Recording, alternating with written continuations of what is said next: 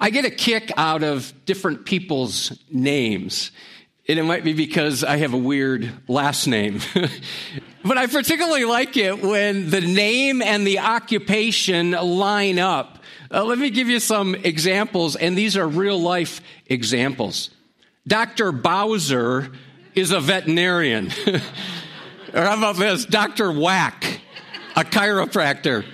Dan Druff is a barber. Dr. Payne, oh, my teeth hurt, is a dentist. And I like this one. Otto No-Go is a mechanic. And this next one, I don't think I'd go to him or her for surgery. Dr. Slaughter is a surgeon. Sonia Shears, a beautician. Dr. Whitehead, of course, a dermatologist. Rose Flowers works as a florist. And Dr. Smelzy, a podiatrist. You know, names are important. And names are important to God.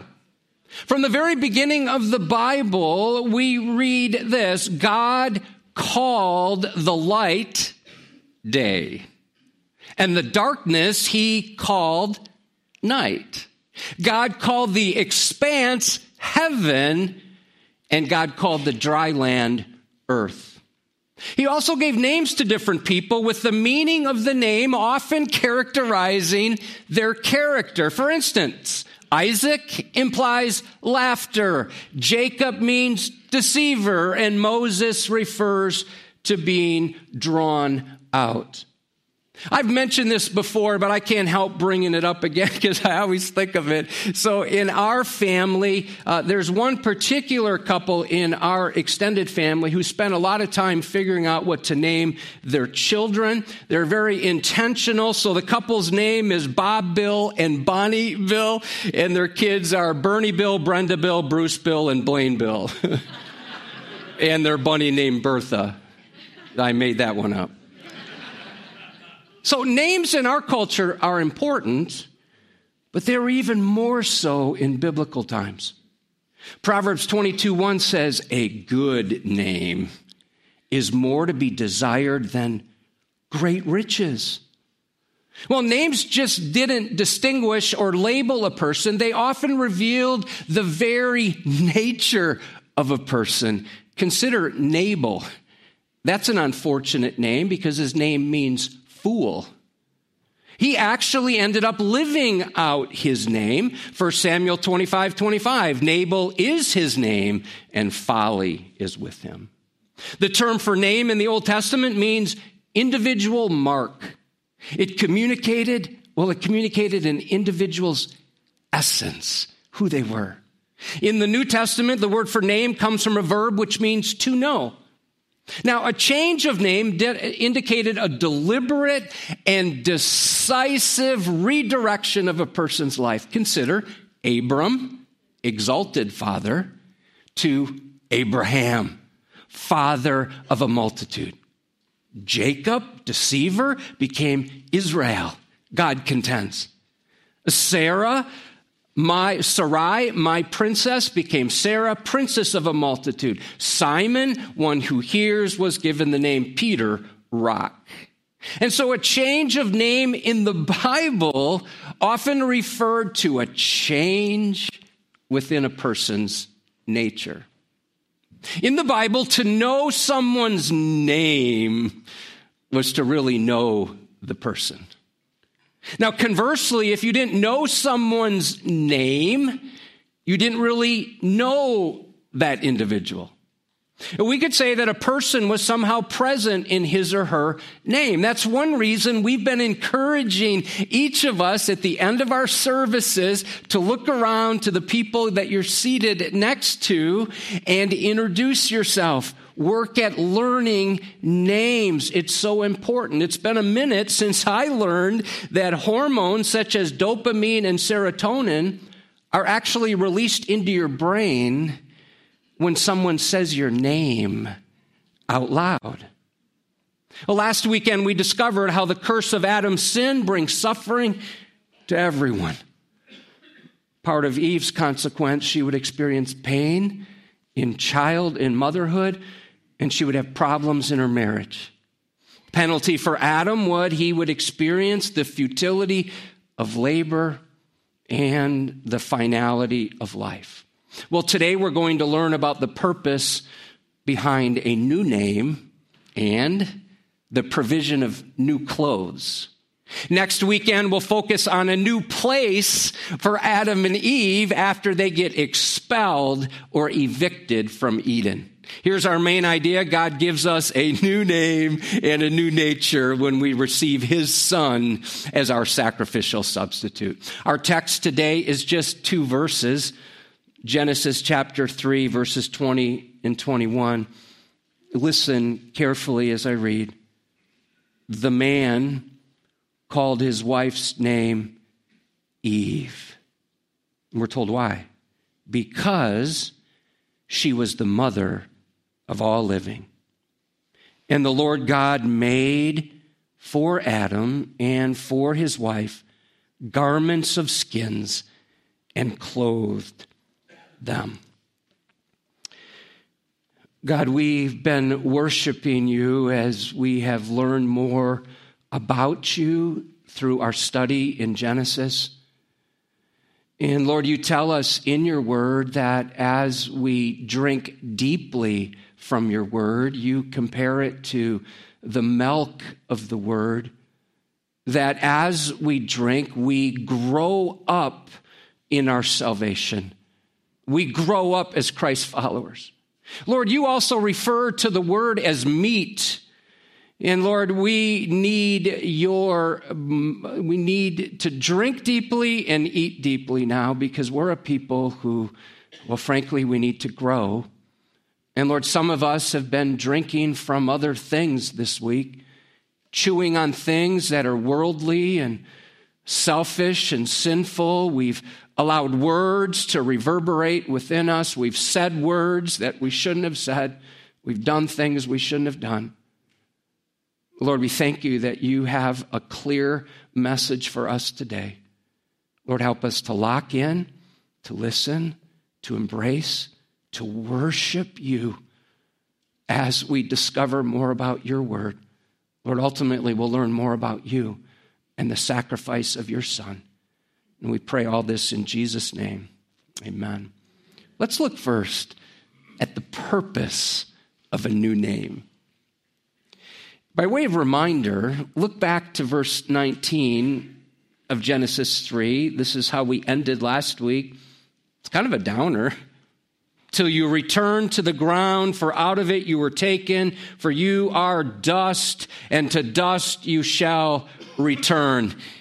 Adam is told that his destiny would be death and dust. Now, with that in mind, it's amazing what Adam does next in the first half of verse 20. The man called his wife's name Eve. That word called means to announce, to be named. Now, with the sentence of death ringing in his ears, he gave a new name to his wife. Well, let's go on a journey by way of review. Let's consider what she was called. Chapter 1, verse 27, she's called female. In chapter 2, we come across verse 18, helper, verse 23, woman, verse 24, wife, verse 25, wife, chapter 3, verse 1, woman, chapter 3, verse 4, woman, verse 6, woman, verse 8, wife, verse 12, woman, verse 13, woman, again, verse 13, woman, verse 15, woman, verse 16, woman, verse 17, wife, and then we come to verse 20, the man called his wife's name Eve. You know, surprisingly, this is the first time she's called Eve in the opening chapters of the book of Genesis. The name Eve means living one. Means life giver. It means making alive or life spring. So her name reflected her nature. After hearing about his destiny of dust and death in verse 19, you'd think that Adam might name his wife something like the Grim Reaper or something like, Eve, it's all over. We're going to die. We're just going to go back to the dust. But he doesn't. He names her Life Giver. When Adam named his wife Life, he valued her. He fulfilled his role, and he made a statement of faith. Though he would die, God would grant life to their offspring. And because of sin, the woman would have pain in childbearing. That's justice, but would also have the promise of children. That's mercy. So this week I made several observations, and as I did, I worshiped. I'm going to invite you to join me now as we worship, as we consider these observations. Number one, consider this. Adam had once blamed Eve for his past sin. God, it wasn't me, it was this woman. Oh, and by the way, you gave her to me. She's the one who did it. Now he names her in light of future promises. He didn't seem to resent her for her rebellious act of sin, but gave her a fresh start, which is what we should do with others, right? Just as God does with us. Adam chose to focus on life, not death. The commentator Delitzsch calls this grace in the midst of wrath. Consider this. Every time someone spoke Eve's name, it would signify life. Number two, Adam affirmed Eve's personhood and the unique role God had given to her. She doesn't remain nameless. She's not just the wife. She's not just the woman. By giving her a personal and proper name, he affirmed how valuable she was as one personally made in the image of God. This weekend, Friday and most of yesterday, a number of women from Edgewood participated in a women's retreat. I reached out to Sheila Kershak yesterday and I asked her, how is God using that retreat in the lives of our women? She responded quickly. She said, we're learning that each of us are made in the image of God. And God has given gifts, unique gifts, to each one of us. And he's done that so that we make a radical impact in our world today. Number three, this act of naming counteracts the alienation that had taken place within the first marriage. Naming Eve reinforced that they were in relationship with each other. And listen, they had a mission to accomplish together.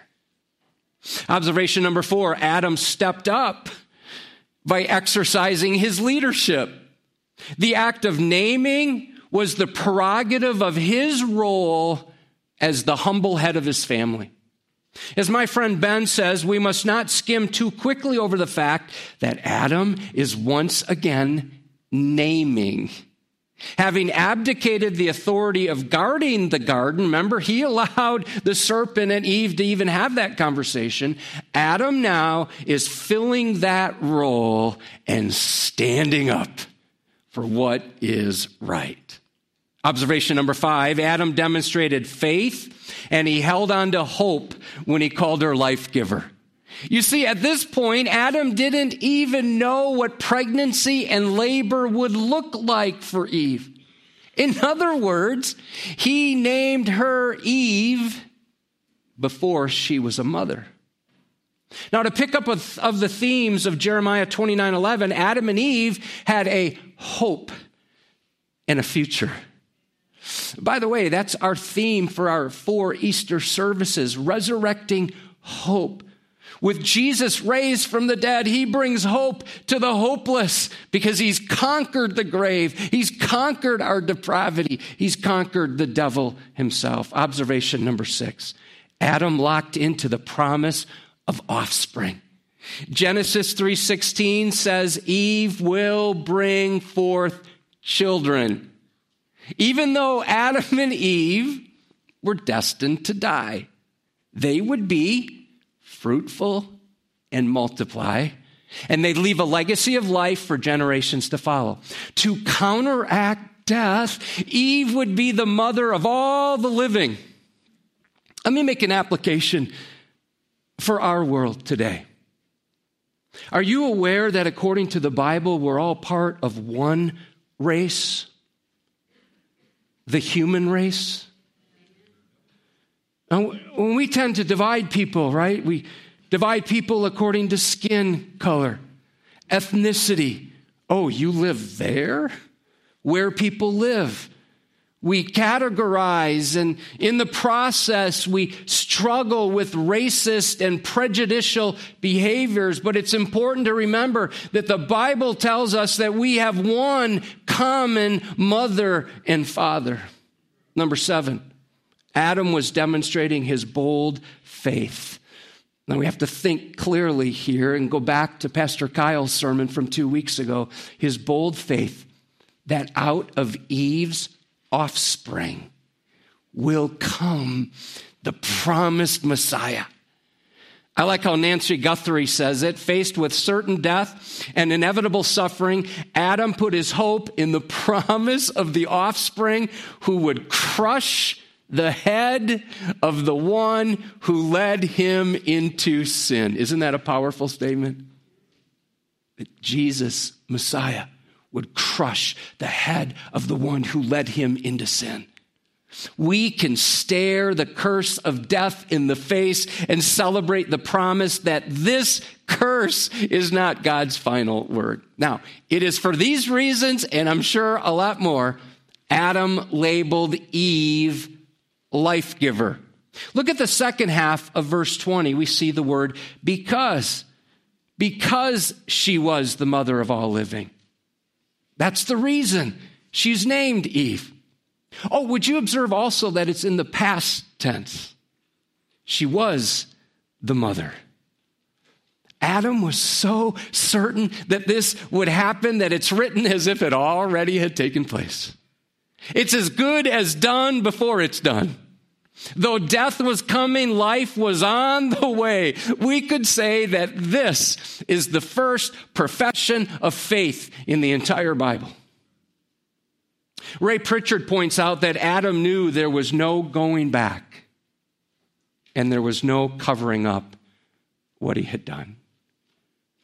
Don't you think Adam would have wanted to go back and not commit that sin? The worst decision in the history of the human race. We are in the spot we are because of Adam. But Adam couldn't go back and fix that. And also, he couldn't stay where he was. Ray calls this the first law of spiritual progress. I can't go back. Apply that in your own world. Because each of us have done things, said things in the past that were like, oh, if I could just redo that. But we can't.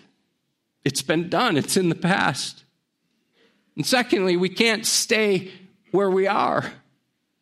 We can't stay paralyzed by the guilt and the shame and just stuck where we are. And therefore, we must go forward. Adam could not go back and undo the original sin. And he could not stay forever in Eden. The deed was done, and the wreckage was all around him. And the wreckage is all around us because of his sin. And the wreckage is within us as well. The only option left is to go forward. God gives us a new name and a new nature when we receive his Son as our sacrificial substitute. Would you observe next in verse 21, there's a provision of new clothes. And the Lord God made for Adam and for his wife garments of skins and clothed them. Observe, once again, we see a compound name for God here. There's actually two names, Lord God. In the Hebrew, that's Yahweh or Jehovah Elohim. That compound name for God, we've mentioned this before, but I want to keep bringing it up. It's so powerful, is used 20 times in Genesis 2 and 3. When these two names are used together, we're reminded how God is powerful and he's personal. He's the creator who makes, and he's the covenant maker who keeps his promises.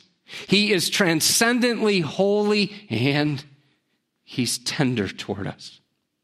He's mighty and he's merciful. He's immanent and he's intimate. He's sovereign and he's Savior. He's majestic, and I can say he's mine. So we see the Lord God's compassion on display when he made clothes for Adam and Eve. God is the world's first clothing designer as he gave his final gift to Adam and Eve in the garden. The word made means to accomplish a distinct purpose, to complete a goal. It's the same word used in Genesis 3:7 when the first couple made themselves those hastily sewn loincloths in a futile attempt to cover up their sin. The word garments refers to a long undergarment. It went from the neck down to the knees, or sometimes down to the ankles, and down to the wrists. What a contrast to those loose-fitting fig leaf loincloths.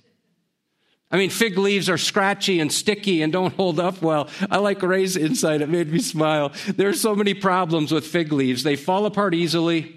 They itch. It's hard to find the right size. And every day or two, you've got to get a new outfit. Plus, you can't do much plowing or planting or serious cooking if you're wearing fig leaves. Now, as I reflected on why God clothed Adam and Eve, I thought of 10 possible reasons. And I'm going to invite you to go back if you've been daydreaming on your trip. Hope you had a nice trip. Marty, are you back? Okay. All right, let's lock in here. This is only about 5 minutes of the message, but I want you to get this. And I want to invite you to worship with me. Why did God clothe Adam and Eve? Number one, to help them face the elements in the harsh environment they would live in after they were expelled from Eden. More about that next weekend.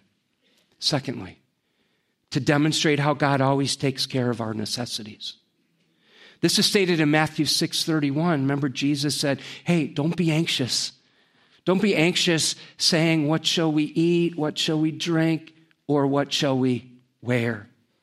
Number three, to establish the importance of modesty and protect them from embarrassment. Now, to be naked in Israel, in ancient Israel, was deeply shameful. No one could approach God unclothed. That's especially the case among the priests. We read in Exodus 20, verse 26, they were not allowed to approach the altar if they were not fully covered. And you shall not go up by steps to my altar, that your nakedness be not exposed on it.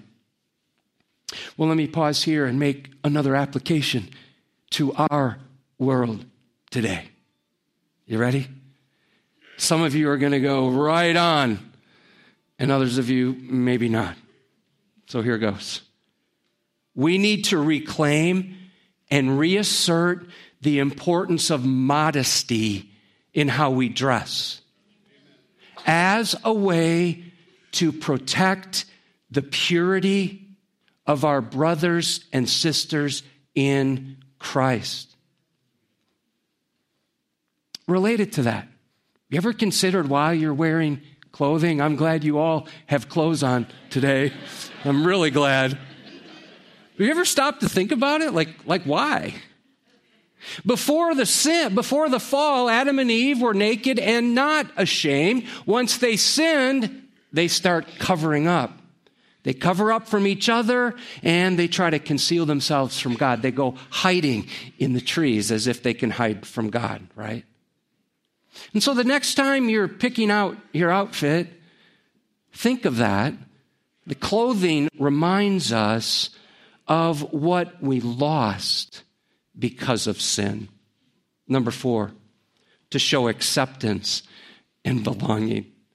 Well, my mind goes to the parable of the 2 prodigal sons. You know, the one son was at home. He never left, but actually he had left in his heart and his head, right? He's doing some judging. He's dealing with entitlement. What about me? What about me and my needs? Here's this younger son. He just runs away. I mean, he's all that going on. Anyway, think of the guy who ran. He spent everything he had of his father's inheritance, which is like saying to his dad, Dad, I wish you were dead. That's how you get inheritance. So he's got his money. He goes and he spends it all, and he ends up eating the stuff pigs are eating. And he's like, what happened? So when he's low, I don't know how much lower you can get in that culture, even to be around a pig, right? He decides to go back home, but he's scared. He doesn't know what his dad's going to do. So he prepares a speech. He goes over that speech, and as part of his speech, he's ready to say, hey, Dad, can I just be one of your hired servants? Just put me out in the field because I'll be better cared for there than the mess I'm in here. So he makes his way back. And what's the father doing? He's looking for his son. And when he sees his son, he takes off running. He embraces his son. And what's the first thing he gives him? A robe. Is it any robe? It says the best robe. That robe was a demonstration of complete approval, of love, of mercy, and it was evidence of a restored relationship. Number 5, we'll develop this more, but to picture the need for atonement. This comes through the shedding of blood, the suffering of death, and the substitutionary sacrifice of another. Here's another reason, number 6, to demonstrate how serious sin is. Their sin cost innocent animals their lives. Number 7, to show how their feeble attempts at covering up their sin did not work. I mean, their clothing is inadequate, insufficient. And all they did was take leaves from an inanimate, unfeeling tree and tried to cover up. God took the life of animals. One commentator said it like this: Adam had to learn that sin could be covered not by a bunch of leaves snatched from a bush as he passed by and that would grow again next year, but only by pain and blood. Number 8, to show how God must provide what was needed. Did you notice God doesn't add on to the fig leaves? Like, oh, you guys did a good job. Let me just add on a little bit to what you were doing. Fig leaves are gone. God gives them new clothes. God killed the animals. God made the skins. God covered them with clothing. Number 9, to show the mercy of God. Adam and Eve deserved death because of their disobedience, but God made a way for their sins to be put away. And number 10, to show the grace of God. God also gave them what they didn't deserve as he moved toward them to restore the relationship. Now, let's do a deeper dive here. These garments were made, do you see it in the text, from the skins of animals. Now, it doesn't say specifically, but I wonder if Adam and Eve watched as God slaughtered these animals in front of them to make their garments. I wonder what it was like to see all that blood spilled from innocent animals. This is the first death in the Bible. And that those animals were sacrificed to provide covering for them. I wonder if they were horrified as they saw the animals Adam had named and possibly nurtured be sacrificed, be butchered before their eyes. Their sin cost these innocent animals their lives. So, with the sacrifice of another's life, God clothed Adam and Eve. Because of their sin, Adam and Eve should have been the first to die, but God provided substitute sacrifices for them. Friends, this foreshadows the necessity of suffering, of sacrifice, and substitution. Years later, God's people were told to sacrifice an unblemished lamb and apply its blood to the doorposts of their house so that the angel of death would pass over. Exodus chapter 12. Now, this is more fully developed in the Mosaic law. Let me take us to Leviticus chapter 4. It may have been a while since you've read Leviticus, but check out this, beginning in verse 28. He shall bring for his offering a goat, a female without blemish, for his sin which he has committed. He shall lay his hand on the head of the sin offering and kill the sin offering in the place of burnt offering. And the priest shall take some of its blood with his finger and put it on the horns of the altar of burnt offering and pour out all the rest of its blood at the base of the altar. And all its fat he shall remove as the fat is removed from the peace offerings, and the priest shall burn it on the altar for a pleasing aroma to the Lord. And the priest shall make, here's the word, atonement for him, and he shall be forgiven. Last night after the service, a gentleman who's been coming to Edgewood for a couple months came up to me. He had his Bible open and he said, "You'll never believe this." He said, "I was reading the book of Leviticus today, and I read the whole book of Leviticus today." I said, "Really?" He said, "After I got done, I thought, I've never heard a sermon reference the book of Leviticus, and I came tonight." It reminded me of a pastor who started a church. And most pastors, when they start a church, think very carefully about their sermon series because they have new people coming and people who don't know Jesus yet, and they think very carefully. This particular pastor preached through the entire book of Leviticus for a year. And when he was done, that next weekend they celebrated communion. And people started weeping because they understood it. All the blood sacrifices in Leviticus fulfilled by Jesus Christ when he died on the cross in our place. So this passage describes the doctrine of atonement. Every time an animal was sacrificially slaughtered as their substitute, its skin was given to the priest. The people would be reminded of what? Of their sins. Be reminded of the sin of Adam and Eve. They'd be reminded of the necessity of someone else paying the price for those sins. This all culminated in the final sacrifice of Jesus Christ, who is our sin substitute when he died on the cross.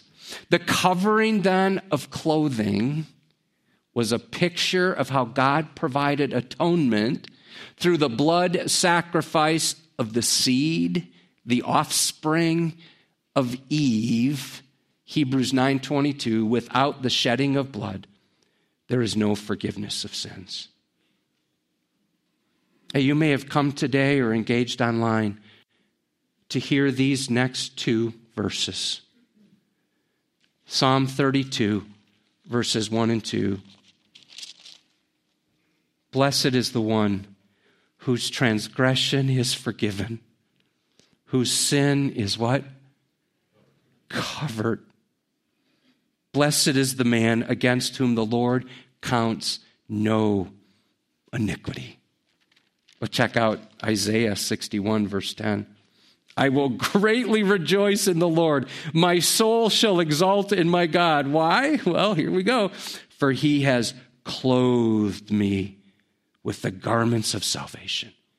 He has covered me with the robe of righteousness.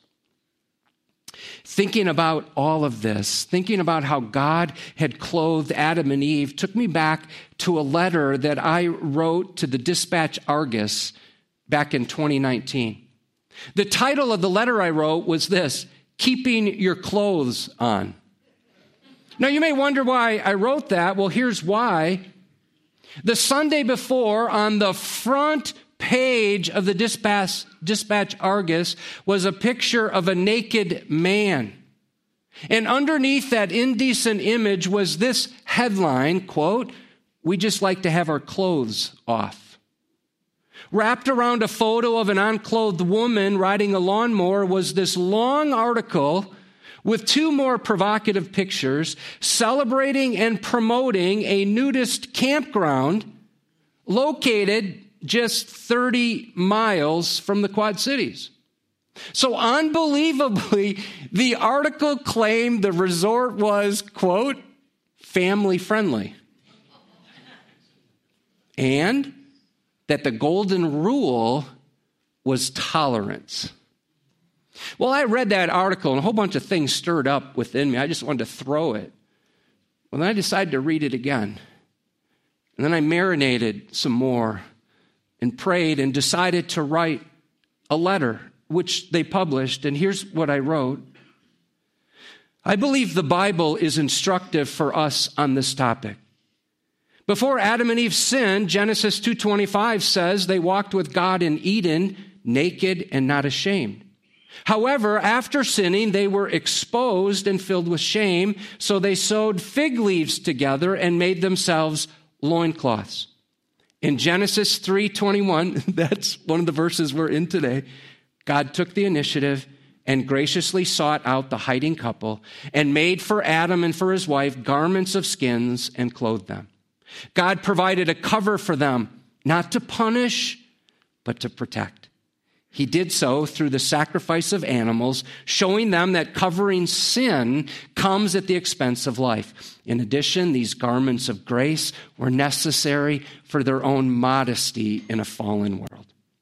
In Genesis chapter 9, we read about Noah's nakedness. One son saw his nudity while two others laid a garment on, walking backward, and covered the nakedness of their father, so they would not see him in this state. These two sons knew nudity is not family friendly. According to Jesus, the golden rule is not tolerance, but rather do unto others as you would have them do unto you, Matthew 7:12. In contrast to our culture's ubiquitous sensuality, our clothing reminds us of God's sweet mercy. While modesty has become an outdated term, we're to keep private those things that are most precious. Only within the context of biblical marriage are we to be naked and unashamed. The best I can do to cover my guilt is as inadequate and temporary as an ill-fitted fig leaf. God sent his son to clothe me with forgiveness. Jesus Christ is my perfect covering because he paid the penalty for my sins by dying in my place. While I wish the newspaper wouldn't promote nudity, my greater hope is for each of us to be covered by what Jesus did on the cross for us. In the last book of the Bible, we read, "Behold, I'm coming like a thief. Blessed is the one who stays awake, keeping his garments on, that he may not go about naked and be seen exposed." Let's keep our clothes on and stories like this off the front page. Now, I'm grateful they published that. Friends, have you ever considered this? that our souls are naked before a holy and righteous God?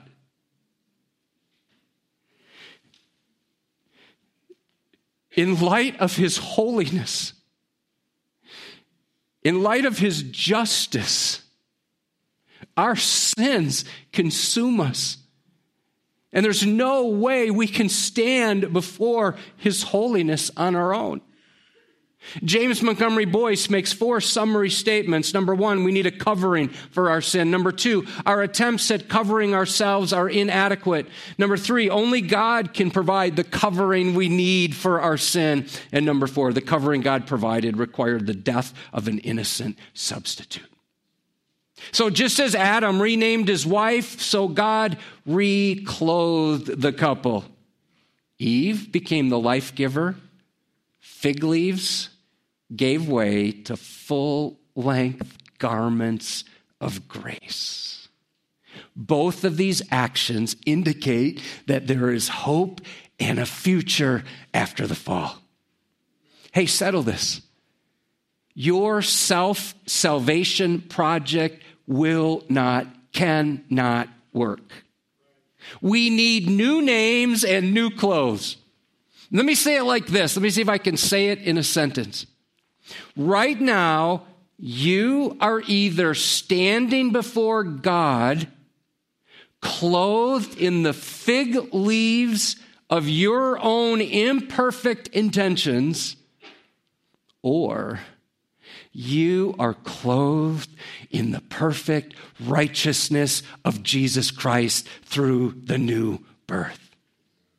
Isaiah 62, verse 2, and you shall be called by a new name that the mouth of the Lord will give. In literal terms, the Christian concept of vicarious atonement, vicarious in your place atonement, is that Jesus was substituted for humanity and he was punished on the cross for our faults to pay the penalty for all of our sins and the sins ever committed so you and I can be reconciled to God. Romans 10 or Hebrews 10 verse 4 says this. But in these sacrifices, he's referring to the Old Testament sacrifices, there is a reminder of sins every year. He's speaking of the Day of Atonement. For it is impossible for the blood of bulls and goats to take away sins. Verse 11, and every priest, this is Old Testament priest, stands, how often?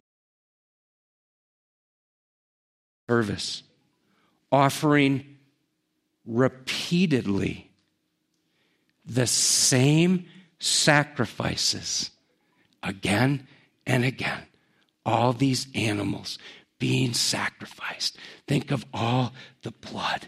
And then he says, which can never take away sins. Oh, verse 12 is such good news. But when Christ had offered for all time a single sacrifice for sins, he sat down at the right hand of God. Why do you sit down? Because he's completed it. It is done. Tetelestai, the work is over. He's paid the price. God gives us a new name and a new nature when we receive his Son as our sacrificial substitute.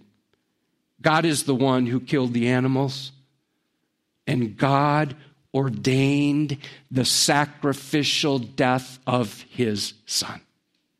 It wasn't an accident. Jesus didn't just die as a martyr that somehow they caught him at the end.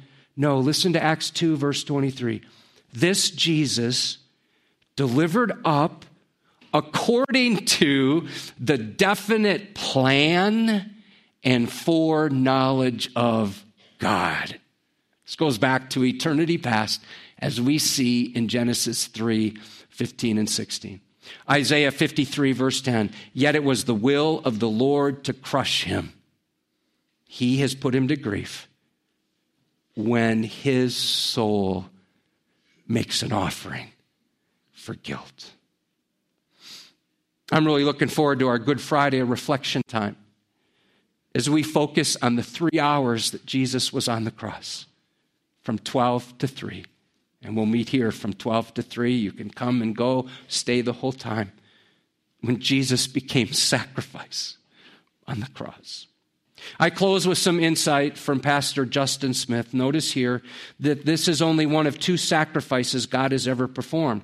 God provided the first sacrifice with the first Adam and with Jesus as the last Adam. God provided the final sacrifice. The first sacrifice pointed towards the second one much later.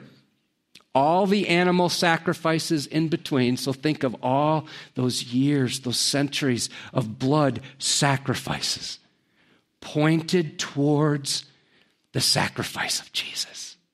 They all anticipated and foreshadowed his once for all time sacrifice on the cross. Now, you might say in doing the first and the last sacrifice, God was displaying again that he is the Alpha and the Omega, the beginning and the end, the first and the last. The first sacrifice in the garden was to clothe sinful man. It made atonement, meaning to cover.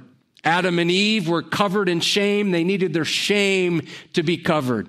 But the other sacrifice, the sacrifice of all sacrifices that Jesus made with his own body, is the sacrifice that went beyond covering. It brings cleansing. The sacrifice of Jesus cleanses us of sin, not merely covering over our sin. So do not try to cover your sins by your good works. God sees right through them, and he sees your sins still. They can't wash you, and they can't hide you from God.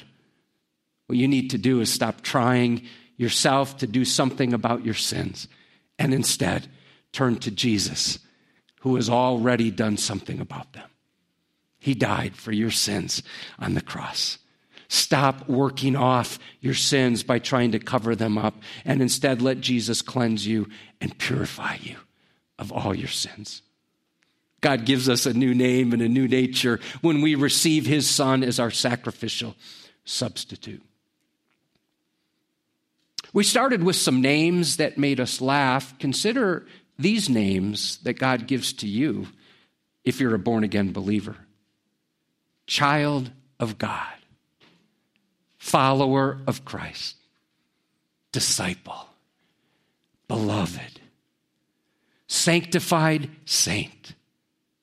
Your body, a temple of the Holy Spirit. A new creation. You're an adopted son or daughter. You're an heir of God. You are a friend of Jesus. You are God's workmanship, and you are an ambassador of Jesus Christ.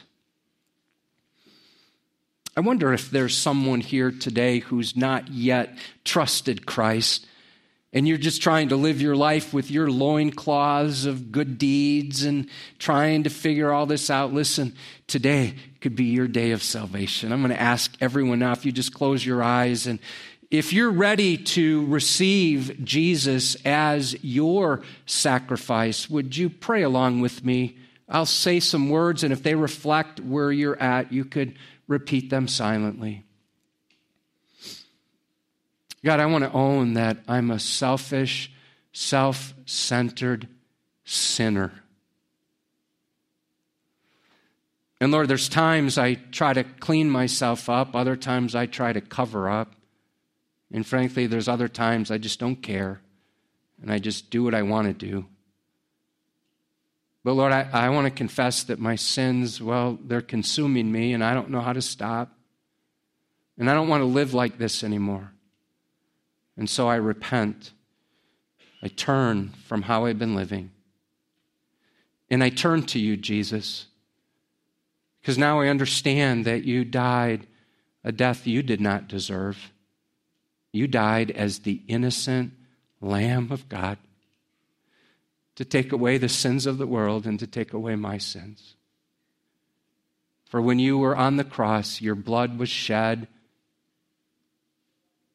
and God the Father accepted that as full and final payment, satisfying his divine wrath. Thank you, Jesus, that you rose again on the third day, showing your power over death, over my own depravity, and over the devil, whose head will be crushed. And so not only do I believe that and understand it, I don't want to just do that in an academic way. Lord, I now want to ask you to save me. I invite you to come into my life. I want to be born again. And so not only do I believe, I now receive. Make me into the person that you want me to be. And Lord, if there's anything in my life that has to go, get rid of it. Help me to live under your leadership, your authority for the rest of my life. Lord, as a follower of yours, Lord, I want to do what you want me to do. And I pray this in Jesus' name. Amen.